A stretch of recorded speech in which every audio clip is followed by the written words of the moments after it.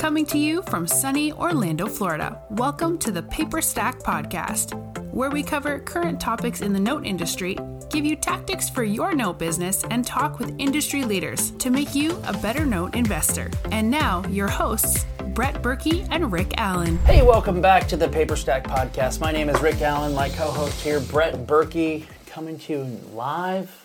Well, it's live for us. For another edition of the Paper Stack Podcast. Man, what's going on? Not much.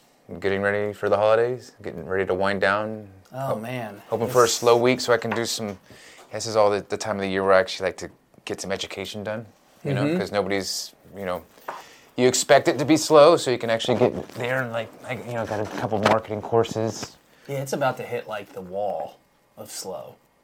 Yeah, but yeah, I mean, whatever. What's crazy is we kind of stay a little bit busy because people are still out there. They're winding down their portfolios. But also you get people who are like, oh man, I gotta put some money out, or Or maybe they're buying somebody a note for Christmas. And they've got time too. It's like people can stop and start diving in. And while some people are slow, there's other people out there who are buying. Some of my best deals I've purchased in December.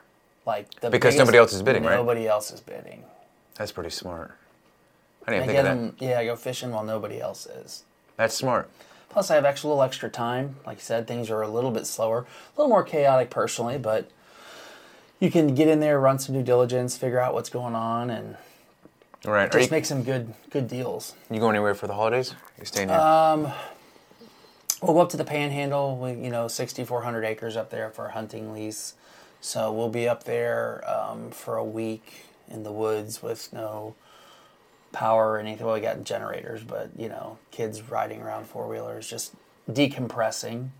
Nice. And we'll usually are back by for New Year's to stay in our neighborhood, go around there and say hello. That's right. Kind of keep it low key. Was it last year that me and you sit on the tailgate till like 3 in the morning? Oh my gosh. It was. That was last year. It was last year. We were up, it was past that. It was about almost 4:30, 5 o'clock. That won't happen again this year. No. I'm too old for that. So I say. But yeah, what about you? Got anything going on? I mean, I should. I shouldn't just sit around and, I want to make sure my kids are busy, not just sitting around, make sure, we're doing stuff. But I've swore off kind of going on any more vacations for the year. My wife hibernation.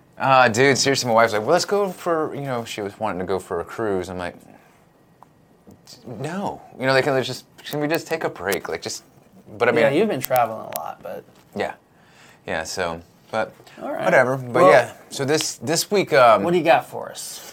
So I had an interesting question where it was something that, yes, it can go a couple different ways where if you're basing your bid, basing your yield, do you always base it off the UPB, and why would you never base it off the total payoff? And my response to that was, well, in total payoff, you might have other stuff that might not go to you. There might be like escrow and... There is, and oftentimes, if you're bidding on total payoff, you got to prove that. What do you mean by that? You got to prove that money is owed. So if it were past due taxes or something like that, you have to prove that money was actually paid in. So the total payoff. So sometimes I've had issues where, and that really stems from if you buy something and it's got a larger, you're bidding on the larger payoff, and then you go look, I need to verify that, and your servicer's like, well, this is what we can actually show and verify. Here's what we have receipts for. Mm-hmm. So if there wasn't good record keeping before and you bid on the total payoff, but, say it was the UPB is 100 and total payoff is 143, but they can only show 126. Interesting. I can only prove that. So we've had to, in the past when that's happened, and they've said, well, we can only prove this much. I said, well, if that's what we can prove, then that's what we can enter on the judgment figures. So can't bid over that. So is that something, if you're on the platform, is that if I was a buyer and I'm let's just say, because ideally with total payoff, it's more of a non-performing. Yeah. Well, so let's look at when would you do that? Right. Okay. Start with that. So typically, I'm not ever. I don't like to bid off of total payoff. That's something that I've seen. I saw it recently in the past when there was no inventory. Things were super competitive. The real estate market's going bananas. So you kind of have to have this perfect storm of a situation where it makes sense to bid off the perfect or off of the total amount owed versus just the UPB. And obviously the asset's worth far more than the. Are you new to the mortgage note industry? Have you been wanting to learn the step-by-step process to purchase your first mortgage note? Well, you're in luck. We've convinced our CEO, Rick Allen, to break down everything he knows about mortgage note investing. Through a series of 50 videos, you'll get everything from start to finish of where to purchase notes, how to purchase notes, and all of Rick's investing techniques he has developed over the many years. From performing note tactics to non-performing notes, Rick gives you everything he knows about investing. Bonuses include our glossary of industry terms, Rick's own proprietary calculators he created to evaluate notes, discounts from our partners, our Rolodex of vendors, a private Facebook group, along with a lot more. We've packed so much content into the Academy to take you from beginner to expert in no time. To learn more about the Academy, go to academy.paperstack.com/welcome. Again, that is academy.paperstack.com/welcome. The asset's worth far more than the total payoff. So you're targeting getting that asset, or okay. That's really what you're doing there. You're never trying to get that bid over the bid on the total amount, which is you're going to wind up bidding most likely over UPB. Right. Otherwise, why would you not just be bidding on the UPB? Right. You know what I mean? Yeah. Because it's like, look, I'll bid you 100% of the UPB. Well, the asset's valued at way more. Yeah, it's way more. But if you're bidding like 105% of the balance, well, you're probably bidding on the total payoff. So you would do that when you're trying to get the house back. Market super competitive, a lot of bids. You're just trying to spend money. You want to get that asset for some particular reason. That would be the reason why somebody would most likely be bidding over that. Okay. But that usually is most likely going to be with a non-performer. Oh, yeah, it's going to be a non-performing loan. It's not going to be something where it's... So technically, can you basically say almost to certainty, nothing certain? Well, there was a time when you would have maybe a loan at 50% loan to value, 13% interest rate, a 12.99% interest rate, and somebody was selling at 103% of the balance. Because somebody's just buying a performing short-term cash flow loan. It's like, look, I'm getting a 10% yield. I'm happy. Right. And that's what some of the bigger players can do because they have more patient money. Yeah. But interesting. You probably won't see that as much anymore with current market conditions, real estate values contracting a bit, interest rates up, stuff like that. So cost of money's up. Mm-hmm. Okay. And so, but can you say... Not with the complete certainty that strategy of bidding on a total payoff is usually only going to be... Predominantly, you're going to see it when right. it's a non-performing loan. Okay, so and the market conditions were right for it. Right, so this person... It really, whether it's performing or non-performing, it's really going to be predicated on... what you can collect. The market conditions are going to be... It's going to have to be the right condition for the market. Okay, then, so that... If there's an abundance of inventory... Right. People aren't really doing that. Okay, for the question of... You're looking at it. Do I have something on my shirt? Oh, no, nothing. So if this person was bidding on a performing asset on the site, but there was a total payoff that was higher than a UPB. Mm-hmm. And so I guess they're like, well, should I be bidding off the total payoff, but it's performing, or should I be bidding off the UPB? So in that instance, if the total payoff is a certain number and it's a performing asset, there could be some arrearage. There could be something where there's there's something that's carrying over, like it was a loan modification and they did something funky in there, or they just did where they're taking past due interest and putting it on the back of the loan into a balloon or something like that. I could see you running into a situation there where you might be bidding over the balance if it's got a high coupon or something like that. But should they still at that point maybe... Well, that's up to each individual investor, their buyer. It depends on what they're looking for, You can I could argue both ways on you should or you shouldn't. It just depends. If I've got, a bunch of money I need to put out, and I'm happy getting 8%, and it's a 9.5% loan that I can afford to bid over the price. Right. And over the price would be over the UPB. Over the UPB. If it's a non-performing loan and I got some money to spend and I know I got a good feeling that I can get this borrower to sign a deed in lieu, right? Right. If I can get them to sign a deed in lieu of foreclosure, well then it's like, hey, it's not going to go to sale. I won't have to be competing with every other investor who wants to outbid me on it. I'll just get it before it goes to sale by buying the asset. So I could argue either way. If you remember, I've talked about how I paid nearly par for a non-performing loan of the balance, or maybe it was the total balance owed. I have to go back and look, but it was much higher than anybody would have been comfortable paying. Yeah, and you still did good. Because I knew I looked at I read the tea leaves and I could see like, hey man, I can get this borrower to sign over the house. Interesting. So, but it was vacant. They weren't living there. They'd already said they would sign the house over. Right. So, but back to the performing though. Like performing, if I'm seeing the 10 BII, am I still basing my PV as UPB always, or? Yes, you can do that to start with. So, but now as a seller, really the present value is whatever the price they're asking. Okay. So it's don't get stuck that PV is the balance. It's the price that's you're trying to buy it for, right? So you can have the PV as if you paid par for it. Your numbers will all tie out as far as the payment, how many number of payments left, interest rate, all that stuff. But then when you go in there and you say, okay, it's listed underneath the principal balance. Say it's a $100,000 principal balance and it's listed at $90,000. That becomes your PV. You click on the interest rate and it'll tell you what your yield is.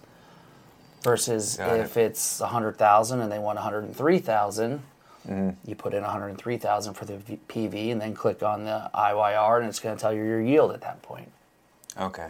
So, you'll have a situation where it's a 10% coupon rate and you're bidding over the value or over the principal balance.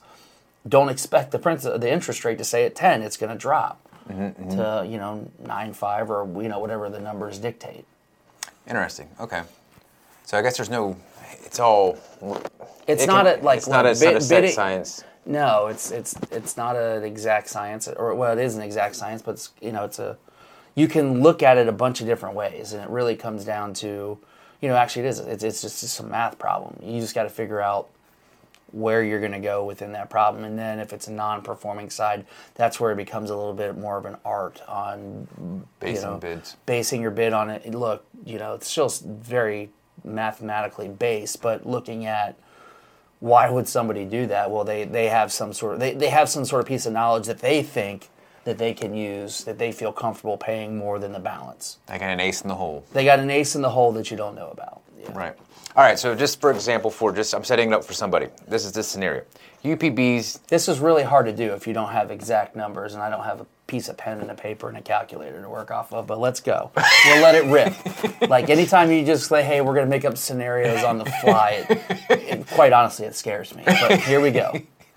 UPBs is $100,000. Okay. List price is. Should I be getting out my calculator to work this through? If you want to, I'm not gonna. I don't know what you're expecting. Like, are we going for exacts here or what? I'm just making up the scenario on the fly as well. So. Well, that's why I don't know what you're looking for. What are you looking for? I have a UPB of $100,000. I have a list price of $95,000, and I have a total payoff of $105,000.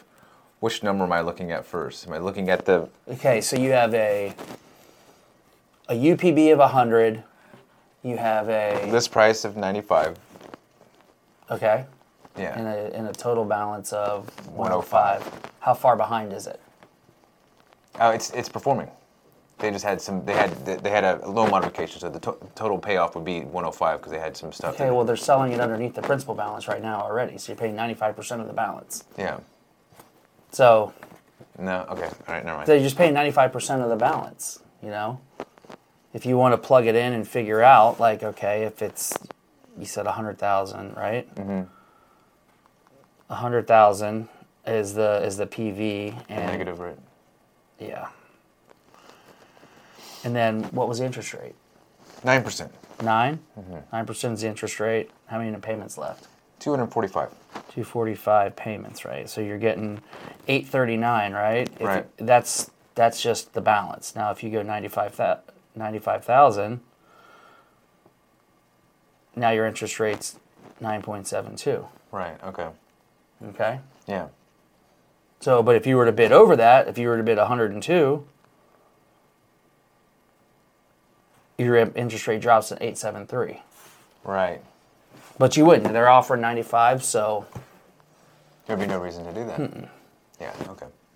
That was a crappy scenario, but hey, you came up with it, man, not me. I'm just giving you the facts. I'll have to- Anyways, I get what you're trying to figure out. It's like, when do you bid off of UPB versus when do you bid off of Total payoff. the total payoff? And like I said, it just depends on the deal.